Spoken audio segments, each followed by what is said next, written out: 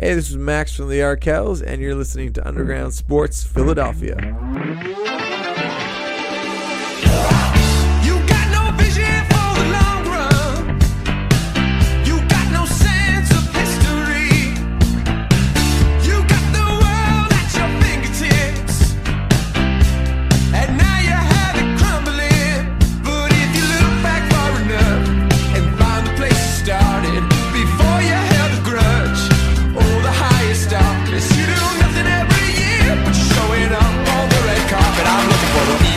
Champ. I'm looking for the people's champ.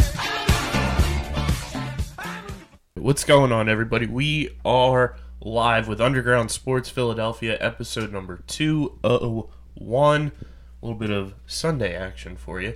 Matt Castorina, myself, Kyle Bennett, coming at you live from Underground Studios. As always, show brought to you by Main Auto LLC, Ducharme's Pro Foot, Security 21, Wainwright Bernhardt Funeral Home, Paul J. Gillespie Incorporated, Bob Novick Automobile, Mark Ronchetti CPA LLC, and the Dental Wellness Center of Vineland. What's going on, man? Living the dream, you know?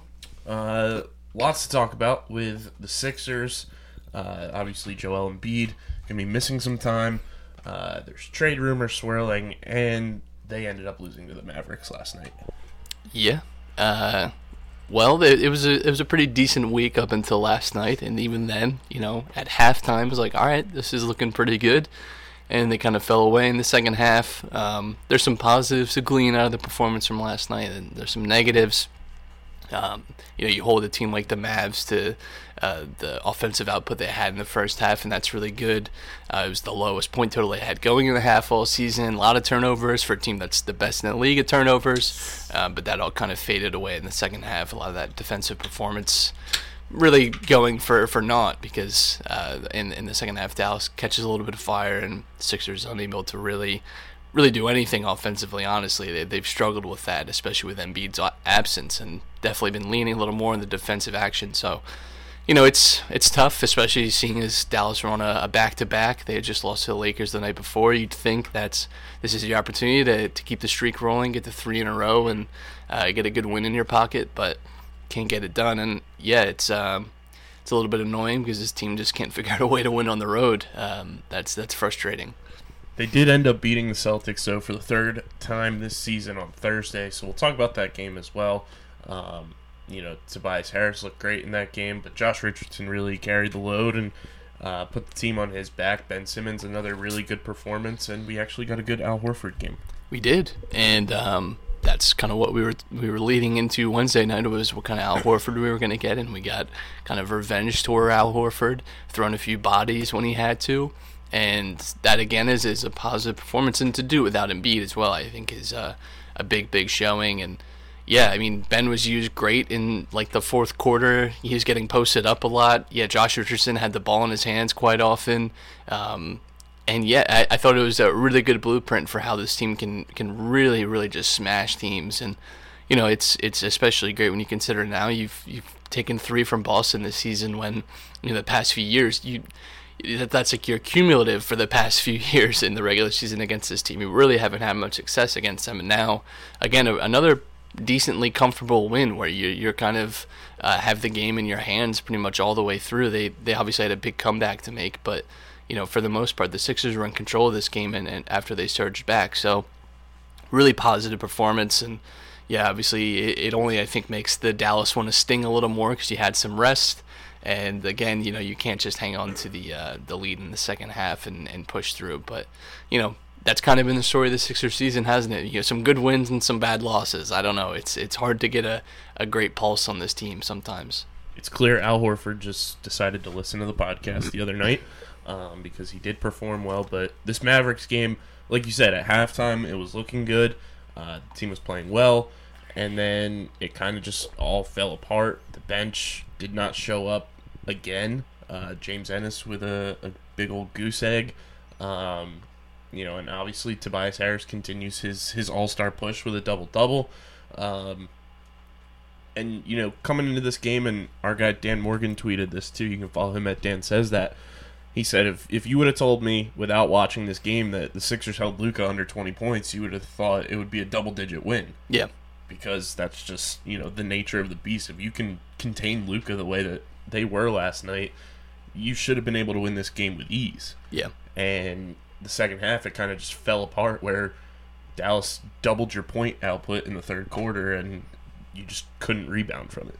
Yeah, and that's the one danger with Dallas. One of the most high-powered offenses in the league, and obviously Luka carries a lot of that load, but they do have a pretty deep squad, and we saw this even when we lost to them earlier in this year. They didn't even have Luka for the entire game, and still couldn't come up with anything against the Mavs. So this is a team I think that's very well coached and is a strong team. So to lose to them, you kind of make your peace with it, but you should have made this more competitive, to be frank. And it is concerning, again, going on the road and not showing up, really, or having that consistent play throughout. I don't know what it is, and you kind of hope it turns around because, in the beginning of the season, it's like whatever, every team is usually better on the home court than they are on the road, obviously, but it's starting to turn into a real negative for the Sixers now where you don't feel good about them going really anywhere on the road and winning. It's not good, and we would really need a turnaround in that direction. They are 18-2 at home, 7-13 on the road. Yeah, like something needs to happen with just whether it's preparation for road games, whatever the routine is, needs a tweak or whatever it may be.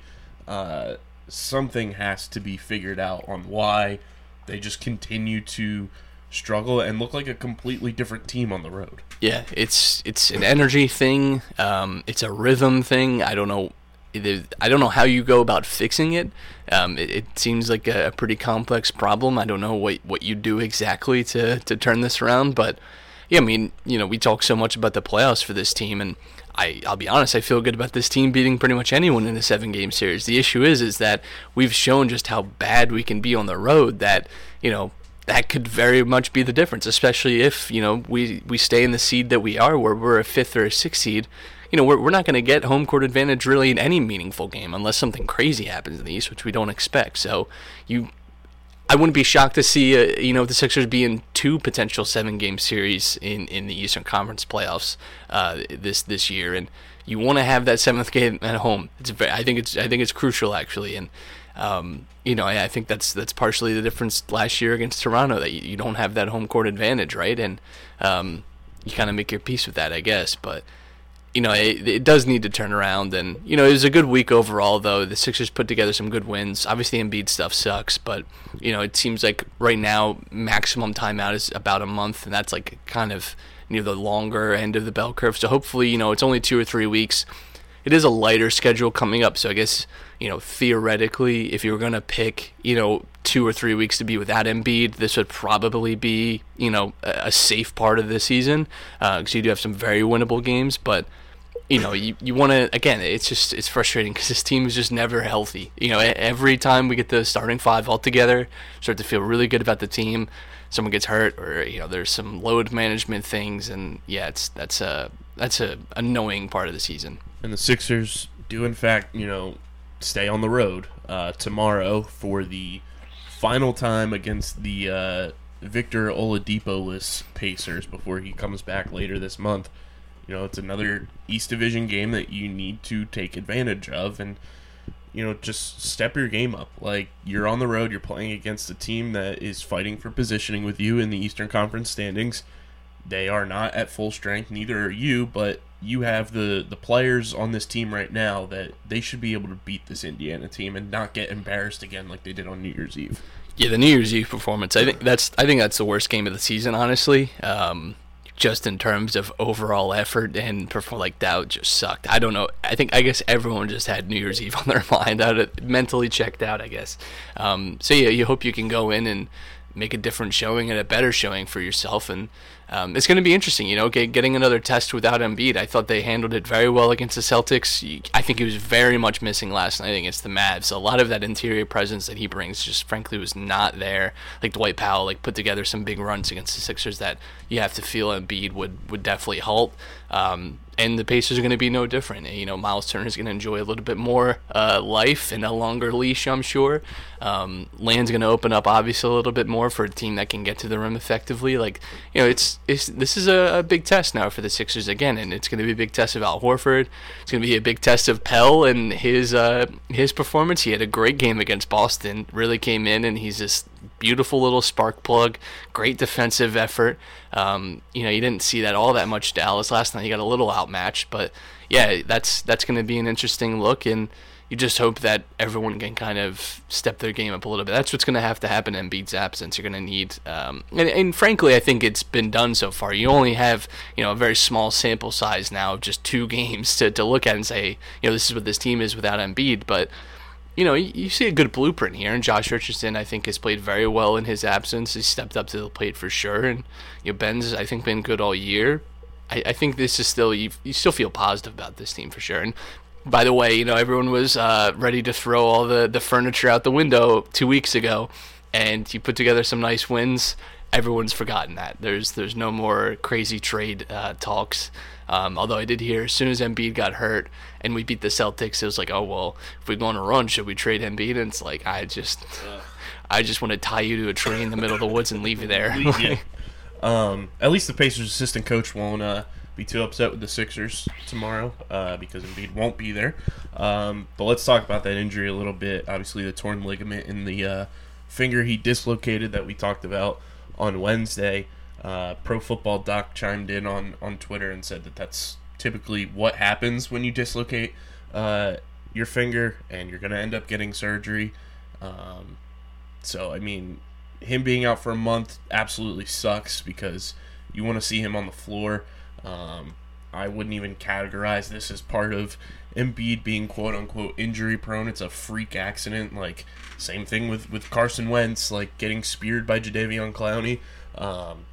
Embiid had no control over dislocating his finger. Yeah. And, being without him for a month is going to suck. But we saw, that a couple years ago when he broke his face on Markelle Fultz and was out. And the Sixers went on that 16-game winning streak without Embiid. So, they have been able to win with some of these pieces on this team that were here 2 years ago without Embiid for, a lengthy amount of time. So, just, play to a style that works for who is on the floor for you rather than forcing things, and good things should come. Yeah, absolutely. And it is an interesting test, and I think Embiid, he has obviously been marked as this injury prone, doesn't care about his health guy, and I think some of that is wildly overblown, especially by people that don't understand that athletes are people too, and that their bodies and lives are much different than yours. If I have to hear another thing about the Chick-fil-A stuff, no one cared, by the way, when the video popped up of everyone else eating Chick-fil-A and complaining about Popeye's biscuits and stuff. No one was concerned about Matisse Thybulle's cholesterol level.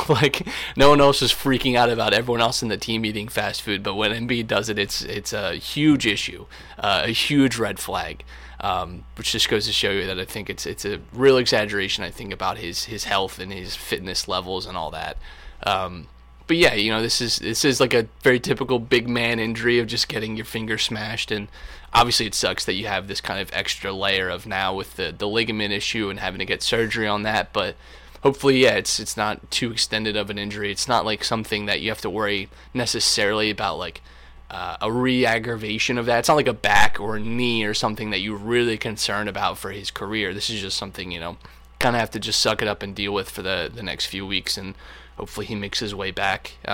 In a way, it could be a small blessing in that he's going to get, some time to recover and, be fresh and healthy, probably right for the All-Star break, and then, get rolling and get into a good rhythm going into the playoffs. Could be a silver lining on all this. Yeah, and, it wouldn't be the Sixers without trade rumors starting to swirl around this time of year. NBC Sports Philadelphia put out an article this morning saying that the Sixers have interest in two members of the Detroit Pistons, being Luke Kennard and Langston Galloway. Two very interesting pieces. I think last year you and I talked about Luke Kennard as a guy who would be incredible for this team.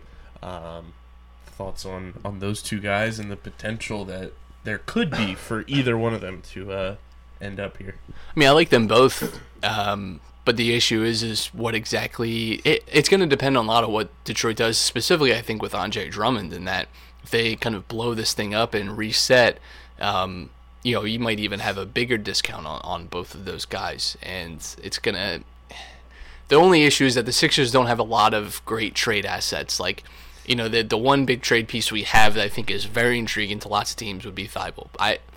I don't think we have any interest in giving him up, right? We already kind of got burned last year by moving Landry. I think that was not a mistake, but you'd like to have a guy like that on a really cheap deal, on a rookie deal that you have control over. So I don't think we'd want to necessarily do something like that again. And then you're kind of looking at bench pieces that wouldn't really help Detroit. Maybe you give them someone like Mike Scott or James Ennis just because they're on shorter deals, and that'll help some cap relief because they have that massive Blake Griffin contract, and to move Drummond is also going to require at least some money coming back. So maybe play at that angle. But even picks wise, it's not like our first round picks are any good.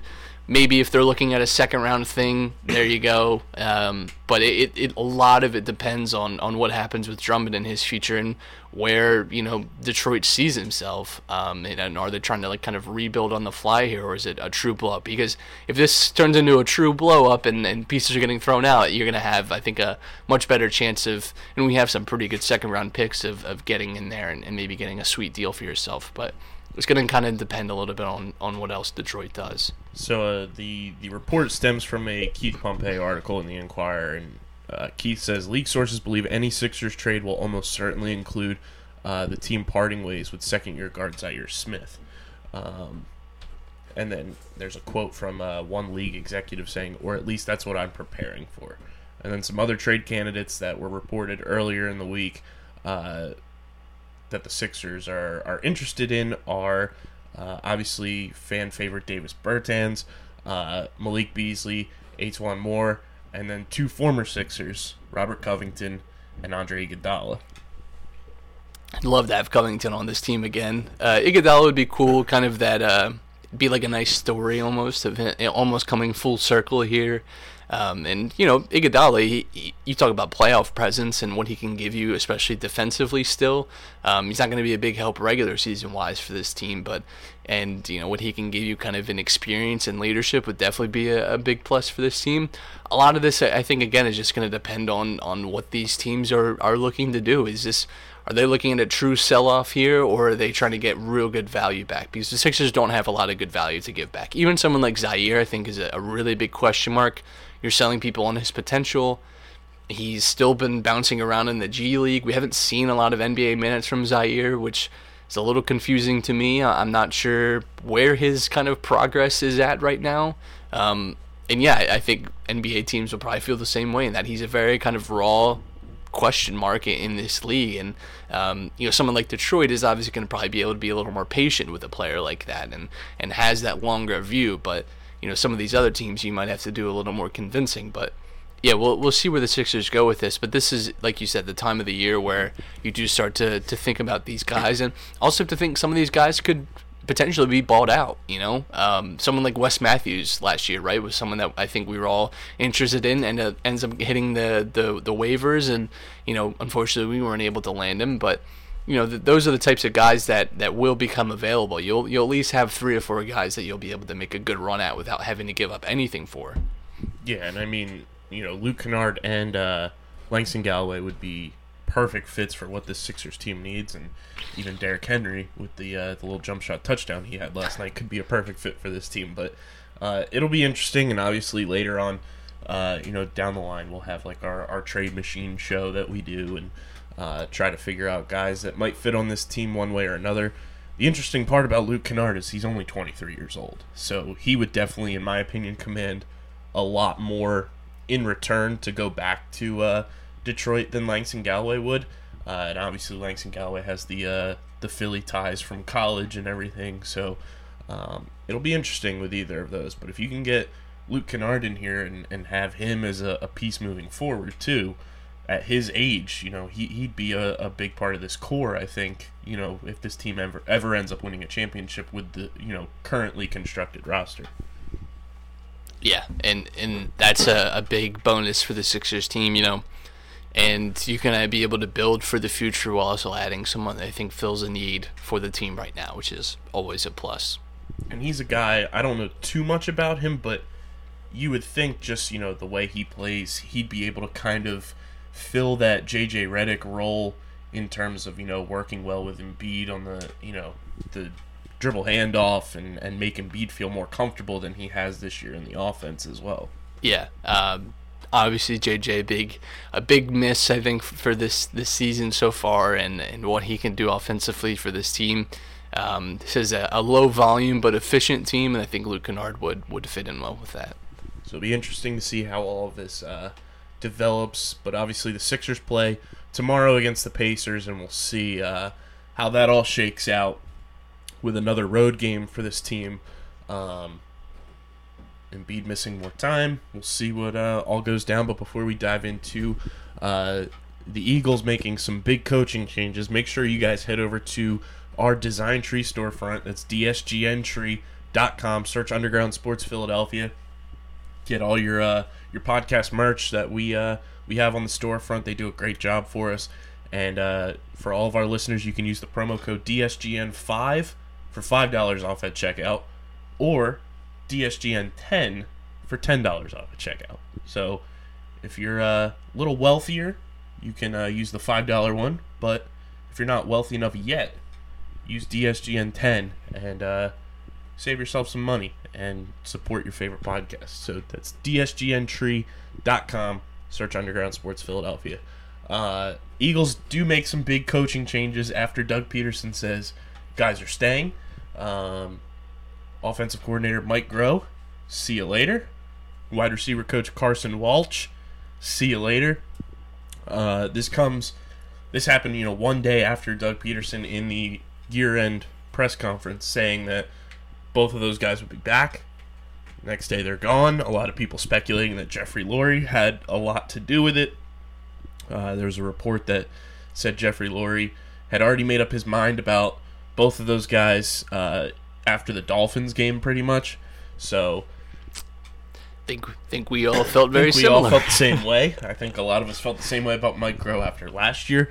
But Eagles finally cut the cord on those two guys, and it looks like Jim Schwartz will be staying in Philadelphia too, because even though he interviewed for the Cleveland Browns head coaching job, it just was reported as we are recording right now that the Vikings offensive coordinator Kevin Stefanski is heading to Cleveland to be the Browns' new head coach. Is that like the Stefanski that's like the Detroit Stefanskis? Is he any relation? I don't know. Might be. That's weird. But he's going there, so Jim Schwartz is staying because he is under contract for one more year. But some very interesting just ways of going about it in the year-end press conference for Doug Peterson with his coaching staff. Yeah, you almost wonder, too, if that was like a feeder line, and he didn't want to obviously, bring them through any kind of mud or anything, but let's be honest, we're all very happy to see Mike Groh walking out the door. Really, really, Mike Groh, I think, is the bigger issue here. Wide receivers haven't really developed well here, and you have to think that there's definitely a coaching angle to that, and even guys that have come here have kind of stagnated, and that's not always necessarily a coaching thing. I think some of them are just kind of past it, but yeah, Mike Groh being gone, I think, is big. You're going to see this team finally, hopefully, not look like they're slow-mowing through mud. The fact that you could only put up, on any given day, between 10 and 20 points with this team is not great, and you hope to see some of that change. Yeah, you look at just this season as a whole, and take out week 1 because Deshaun Jackson was there, but 20 points, 24 points, You ran the ball a ton against Green Bay because they stunk at defending the run, so you put up 34. The Jets were a dumpster fire this year, but you put up 31 on them. 20 points against the Vikings, 10 against the Cowboys. You beat the Bills 31-13. 22 against the Bears in a win, 10 against the Patriots, 9 against the Seahawks. You got into that shootout with the Dolphins, and you put up 31. 23 in overtime against a bad Giants team. 37 against Washington, and if you take out that Nigel Bradham touchdown at the end, you know how that goes. 17 against Dallas, 34 against the Giants when things were like really clicking, and then again 9 points against the Seahawks in the playoffs. So lots of up and down scoring for this team, and they never really found a consistent stride with the offense. And Mike Groh was a good wide receiver coach, but he's just not a good coordinator, and it was time to, move on and figure something out that will not only help this team moving forward, but make Carson Wentz feel comfortable when, he's under center week 1 for this team in 2020. And I think you need to find somebody with experience that has done this before with quarterbacks. And a name being linked to the Eagles a lot is former Colts and Lions head coach, and he's been a coordinator all around the league. It's Jim Caldwell, which I think would be a fantastic fit for this team. Has experience, can help Doug Peterson with the game planning, can be a positive for Carson Wentz. The quarterbacks that Jim Caldwell has worked with have had insane success throughout their careers. It was the only time Matthew Stafford was a Pro Bowler, was under Jim Caldwell. You saw what he did with Andrew Luck. I think Jim Caldwell would be a great fit. And then another guy that I'm also interested in is former Eagles quarterback and current quarterbacks coach for the Kansas City Chiefs, Mike Kafka. He's 32 years old. He's a younger guy. Knows Doug Peterson, though, from being in Kansas City. And obviously Doug was the quarterbacks coach when Kafka was here as a quarterback. So I think either of those guys, if the Eagles can get their hands on them and bring them into the organization, it'll be a huge bonus for the offense and more specifically for Carson Wentz. Yeah, and, it's important now to make the right moves and maximize what you have with the Eagles. And, you've made some big plays to get some talented, or at least you believe to be talented, skill position players, and you've seen some of them stagnate or, frankly, maybe not be used as effectively as they can. This team has good weapons, but you need someone who can guide the ship the right way. And it doesn't matter what kind of nice material you have, if you don't have the tools to build anything with it, then you're screwed. And you hope that the Eagles make the right decisions personnel-wise. And frankly, I think on the whole they have. Obviously Doug Peterson being the big gem of all that, but even Jim Schwartz, I think, has been a good defensive coordinator hire. He kind of sometimes it feels like people go back and forth with him, but overall, I think you can't say that he's done anything poor, and I think he's maximized what he has, which is a very talented defensive unit, and he's worked within the lines of that. And they've had the best home defense in the last 4 years in the NFL. That's not just in the NFC, NFC East. In the NFL, they've had the best home defense over the last 4 years under Jim Schwartz. So that's a huge positive for him coming back. And, say what you want about him, the guy knows how to call a defense. And there's not that many other defensive coordinators out there that are actually available better than Jim Schwartz. Yeah. Other Eagles news, we found out that Josh McCown is an absolute hero. Played through more than half the game with his hamstring torn completely off the bone, and still stayed in the game. And, if he would have come out, Greg Ward would have had to move to quarterback because Nate Sudfeld was inactive. But to see 40-year-old Josh McCown go out there, tough it out, and play with a hamstring completely torn off the bone, and the Eagles still come within a touchdown of tying the game against the Seahawks and potentially moving on to the divisional round, I'd say that's pretty damn good. It is. Definitely a very gutsy performance. Really, it pains me to listen to any kind of description of that, because it just sounds absolutely awful. But yeah, that's the spirit, I guess, and good for him, for sticking through that. That's impressive. That takes some balls. He's a guy that I would also love to see the Eagles keep in-house, and whether he decides to come back and play again next year, or if you can bring him in as, assistant quarterback coach, a quality control coach. I think Josh McCown was such a big piece of this team this year, coming out of retirement, coming to play for the Eagles. He said playing for the Eagles was one of, the best moments of his life. If you can keep his, just football mind on this coaching staff, if he decides to hang him up, I think that, on top of bringing in an experienced, offensive coordinator and wide receiver coach, it would be a big benefit for Carson Wentz, because it seemed like those two got along, and you saw them always talking to each other on the sidelines, and just with the amount of knowledge that Josh McCown has from being in the league as long as he has been, it would be a huge benefit for Doug Peterson's coaching staff if they can keep him here. Yeah, I mean, you've seen other teams have some mild success, at least, with doing something similar.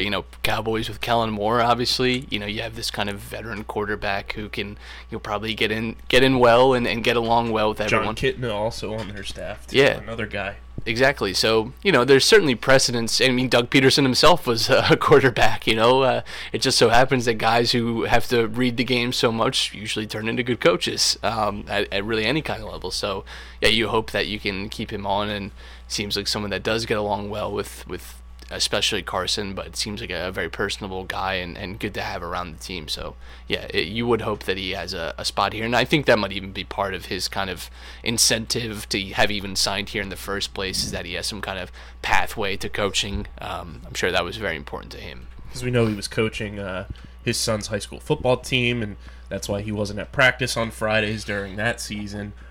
For his son. So, I mean, if you can get Which is pretty sick, by the way. Yes. Hey, guys, I got to go coach the kids. I'll see you on game day. But, I mean, if you can get a guy with his just knowledge and experience on this coaching staff to help not only Carson but Doug Peterson, just be an extension that much more of the coaching staff and make your coaching staff that much deeper in terms of just overall success and what you're able to do. Josh McCown seems like a perfect fit somewhere on this team, and honestly, I wouldn't even be mad if you made him the wide receiver coach, because of the amount of wide receivers he's worked with. He knows how routes work. He's lined up at wide receiver multiple times in his career. I think even if you make him a wide receiver coach, I think that's a big positive move for this Eagles coaching staff moving forward. And we saw some NFL playoffs go down yesterday, and like I said earlier, Derrick Henry might be a big positive for the Sixers team, but the Ravens eliminated from the playoffs, one and done. Rough. That is rough. Rough scene, and the people slandering Lamar Jackson, you still look like idiots because he had over 500 all-purpose yards yesterday. The defense just couldn't stop Derrick Henry. I mean, who can? Who? I saw a great tweet. It's like, how many clones of yourself do you think it would take to tackle Derrick Henry? And I don't know. I think it would take at least 8 of me to tackle Derrick Easy. Henry. It would be so Dolphins to have let Tannehill go and him to win a Super Bowl. In Miami. Yeah, I can just feel it. I can just feel it all the way down into my toes. Man, but honestly, I do feel like it's kind of shaping up really nice for the Chiefs. They kind of had a weird season, especially with some injuries and things like that. But it feels like they make it through today, and all of a sudden you're playing Tennessee, a team you feel like you can definitely beat in a championship game. You get where you want to be, and it's gonna be very interesting. And I mean, it's the same with the NFC too. That's been the strongest conference this season. They'll certainly feel that, hey, we could be playing Tennessee in a Super Bowl. And I don't want to discount Tennessee in any way, or Tannehill himself. But Tannehill's thrown, I think, for like 32 yards this entire playoffs. It's not exactly a well balanced offense here, but it's definitely been a topsy-turvy playoff so far. A lot of the big hitters, or at least perennial favorites, going down early. Yeah, in the divisional round against the Patriots, or in the wild card round against the Patriots, Tannehill 8 of 15 for 72 yards and a touchdown. Steamy. And then Saturday against the Ravens, 7 of 14, 88 yards, 2 touchdowns. I am all here for Ryan Tannehill just going through the entire playoffs, not throwing for 100 yards. Just in any Trent game. Dilfering it. Absolutely amazing. But I mean, the Eagles connection still in this is that Andy Reid plays today, the Chiefs play today against the Texans, and if they can take down the Texans, the Chiefs are hosting the AFC Championship game, and Andy Reid has a potential shot at getting to another Super Bowl. Yeah, and man, it just feels like it's all going to go wrong. And the Texans have already beaten the Chiefs this year, so it's the problem is Houston is such a hot and cold team. That you could expect them to show up and absolutely blow the doors off people, or not even put up 12 points. They are just such a strange team. I actually think whoever comes out of the NFC has probably the best chance. You look at the way the 49ers played yesterday, and Jesus, that just an absolute slaughtering.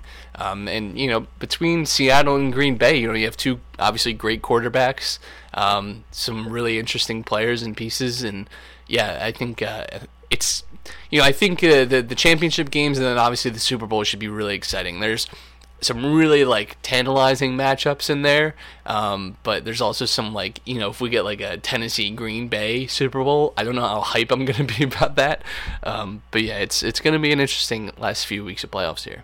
Yeah, and then obviously the Packers and Seahawks play later today. After that Chiefs and Texans game, and the 49ers end up beating the Vikings to host the NFC Championship game. The Ravens are also the first number 1 seed to lose in the divisional round since the 2016 Dallas Cowboys. Fancy that. So some interesting stuff happening in the playoffs, and the Titans are also 9-3 since they let Mason Ramsey sing the national anthem during the regular season. So Walmart Yodel Boy bringing some good luck. What a turnaround for him. Just unbelievable. What a life he's been living. Goodness gracious. So we'll keep you updated with all NFL playoffs over on 4th and Goal USP on Twitter. Patty Pitts and the boys up in Massachusetts doing the damn thing this weekend for us. So make sure you follow them on Twitter and Instagram. And some other interesting news as well. Julian Edelman arrested this morning for jumping on somebody's car and causing damage. Very on brand for, just, I guess, you don't know how to act when you're not in the playoffs after the wild card round. So very interesting. He was released on bail. But Julian Edelman gets arrested because he was acting like a hooligan with Danny Amendola and Paul Pierce. Yeah. What a strange world we live in. Some Phillies news, though. Arbitration numbers have been exchanged. The biggest one being that Phillies are going to a hearing with JT Realmuto.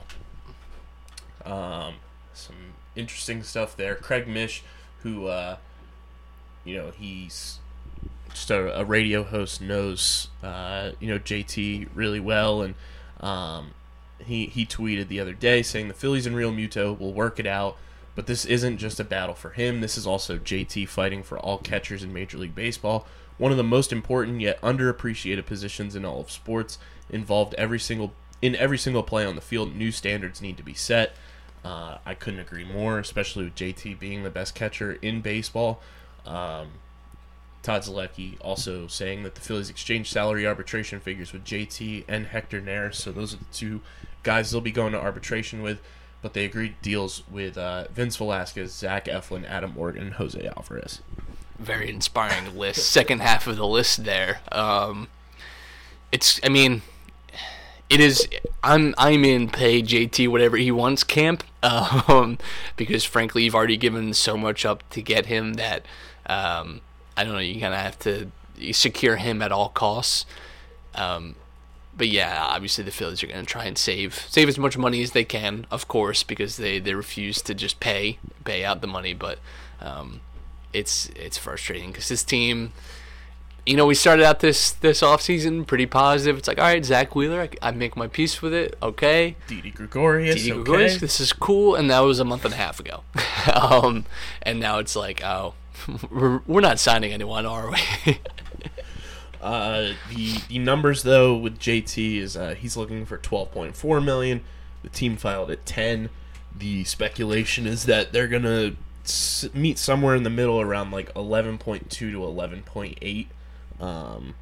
which I mean, whatever it takes, get it done. Yeah. Like, he needs to be on this team. You gave up the assets that you gave up, like you said.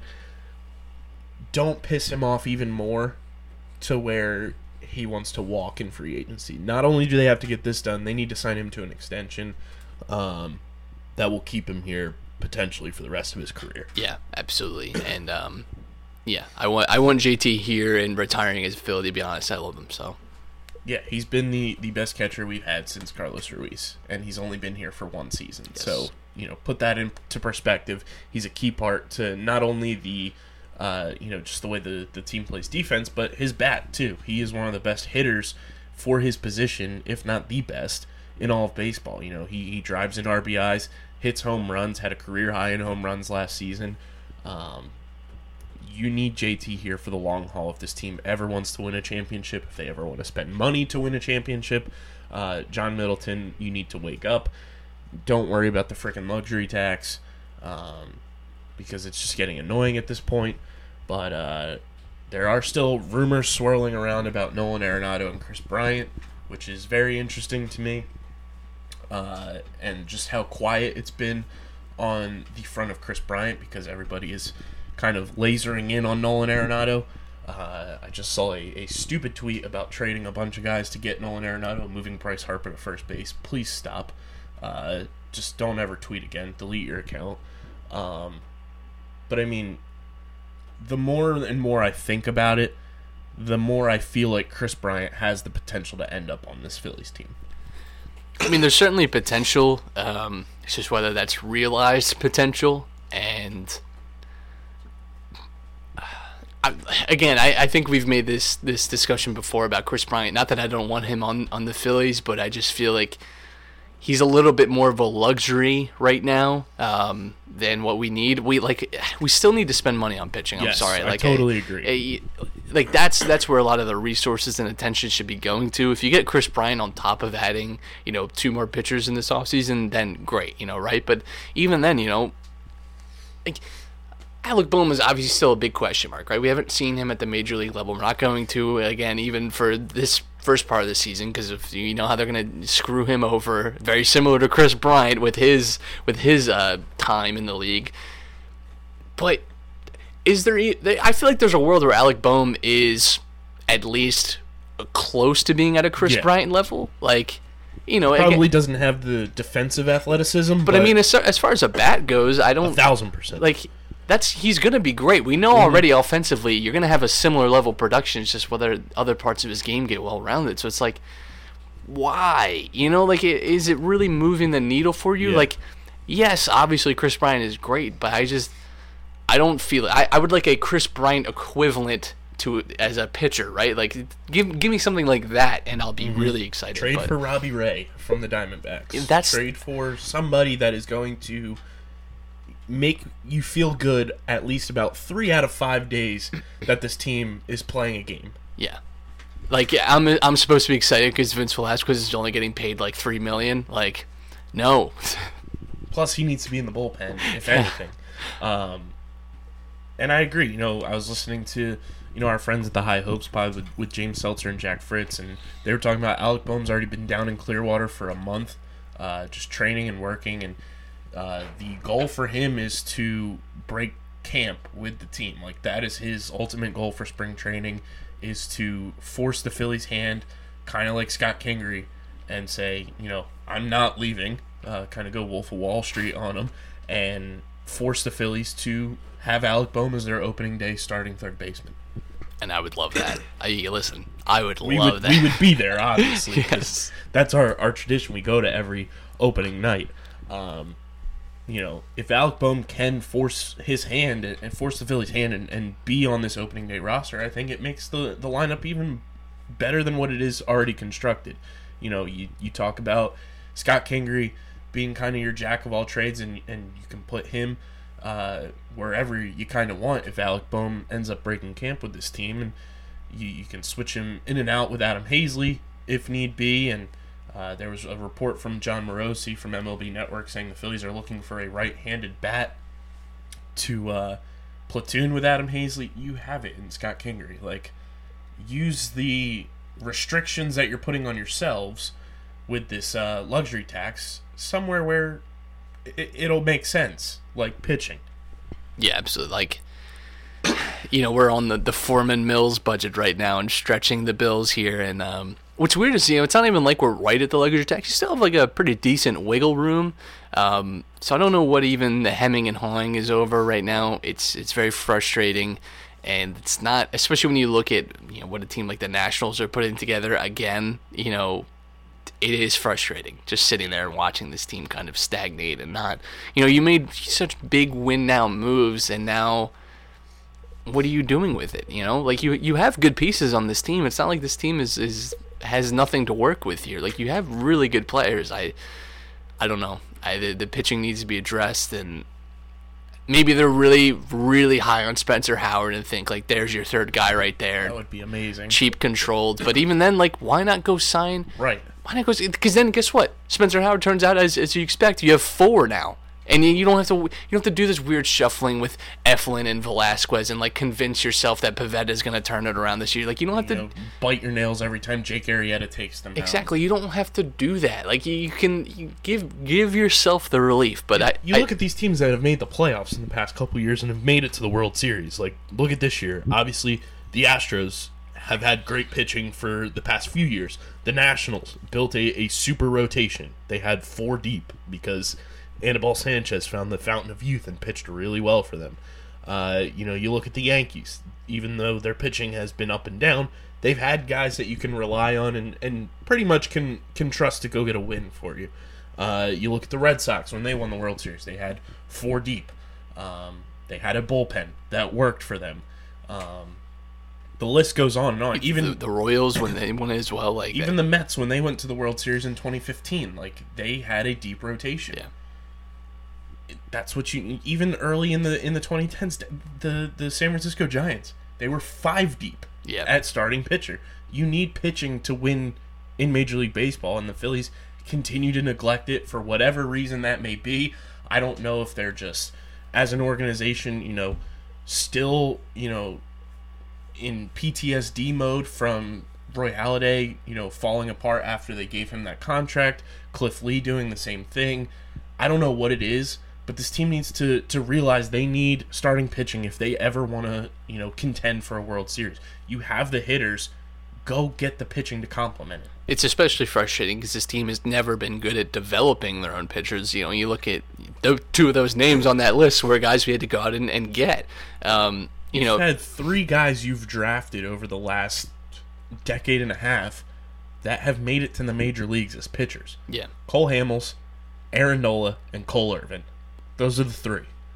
No other pitcher has come up through your system as a starter and pitched for this team. It's not a healthy a healthy thing to be at, especially when you consider that for about half of that time the Phillies have been picking, upper part of the draft, and they've had good swings at it.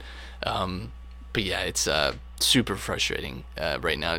I do feel like they're very high on Spencer Howard and think there's our third guy. We'll have Arrieta, and you can kind of switch in, I guess, whoever you want of Eflin, Pivetta, and Velasquez, I guess, is your 5th day guy. But I'm not wild about that idea. In fact, I hate it. But just spend the money. This team was organized, and you overpaid Bryce Harper to get a really solid, great piece here that can attract other free agents.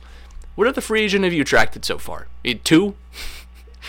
Like JT was a trade. Okay, like Gene Segura was a trade. You've gotten Bryce Harper's pool has gotten you Zach Wheeler. Okay, that's good, and Didi Gregorius. Okay, yeah, because you signed McCutchen before you signed Harper. Like, okay, what are you doing with this? Like, flex this guy. Well, like, it's not. I don't know. You talked about how you brought in Bryce, and Bryce came here to help bring free agents to Philadelphia. That was part of his introductory press conference. And what has that netted you? Nothing. Not even at the trade deadline last year, because they played scared at the trade deadline. It's super mind-boggling to me the way this team is functioning. I think John Middleton is way too involved in just day-to-day actions with this team. Sure, you want him to, be the closer for a Bryce Harper deal because it involves his money.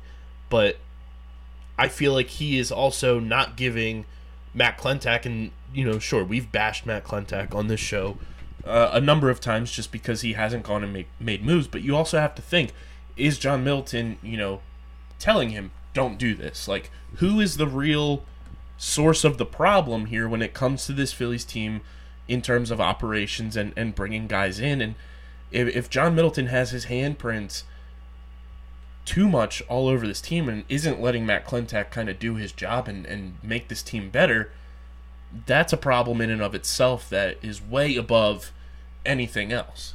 Yeah. John Middleton,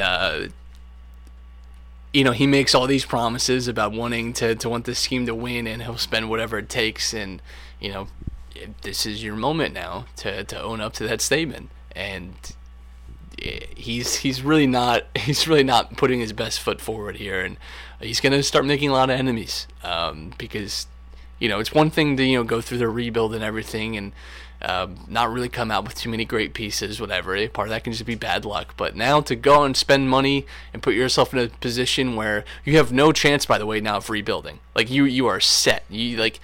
It's at least 8 years before you can even say that word regarding the Phillies, right? Just because of the amount of money, the length of contracts now, you've put yourself in a position where you have to compete, because otherwise you're just going to be this middling team that's not very good. So, yeah, if it is John Middleton in control, he needs, I guess, to run a poll about what the fans want, which is a really good baseball team, and we're close, but just need 3 or 4 extra pieces now.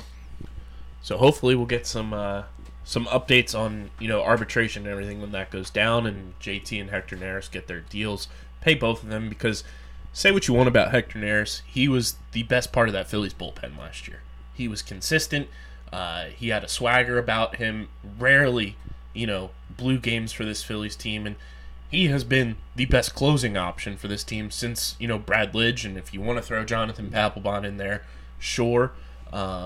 But, Hector Neris has been a force at the back end of the bullpen, and he deserves to get the money he's asking for. Absolutely. Which is a very topsy-turvy statement, because this time last year I don't know that we would have been as high about Hector Neris. But he had, like you said, he had a great season and certainly deserving of getting paid. So hopefully, the Sixers will take care of business in Indiana and get back home and continue putting together some wins. We'll see what goes down with the trade rumors with all of these players that the Sixers are being linked to. If the Eagles make any coaching changes, and obviously with arbitration and the Flyers, TK, go sign the petition to get him mic'd up at the All-Star game. And obviously he chipped his tooth last night too. And our friend Brooke Destra tweeted, Konechny chipping his tooth is just part of his evolution process of becoming his final form as a hockey player. But make sure you follow us on Twitter, guys, at UndergroundPHI. You can follow Matt at Matt Castorina. You can follow me at KBIZZL311. And then you can check us out on Instagram as well at UndergroundPHI. And we'll be back on Wednesday talking whatever may come to the forefront. We're not even going to mention Jadeveon Clowney not getting fined because it's absolute buffoonery. But as always, show brought to you by Main Auto LLC, Ducharme's Pro Foot, Security 21, Wainwright Bernhardt Funeral Home, Paul J. Gillespie Incorporated, Bob Novick Automobile, Mark Ronchetti CPA LLC, and the Dental Wellness Center of Vineland. And then make sure you subscribe to the show on Apple Podcasts. Leave those 5-star ratings and reviews. Let us know how you feel about this Sixers team and what they need to add, as the trade deadline gets closer. Who you want as Eagles offensive coordinator, if Josh McCown should stick around on the coaching staff, and what do you want to see the Phillies do with this $6 million that they have floating around. We will read all of them on the show, and if we get to 300, I will read all of the reviews again. And if you don't have an iPhone, you can check us out on Spotify, Google Play, SoundCloud, Stitcher, the TuneIn app, iHeartRadio, radio.com, wherever you get your podcasts. We are there. It's been a doozy of a sports week in Philadelphia, and it's probably only going to get crazier. So for everybody here at Underground Sports Philadelphia, for Matt, I'm Kyle. This has been Underground Sports Philadelphia, episode number 201. We are signing off. Peace. People's champ.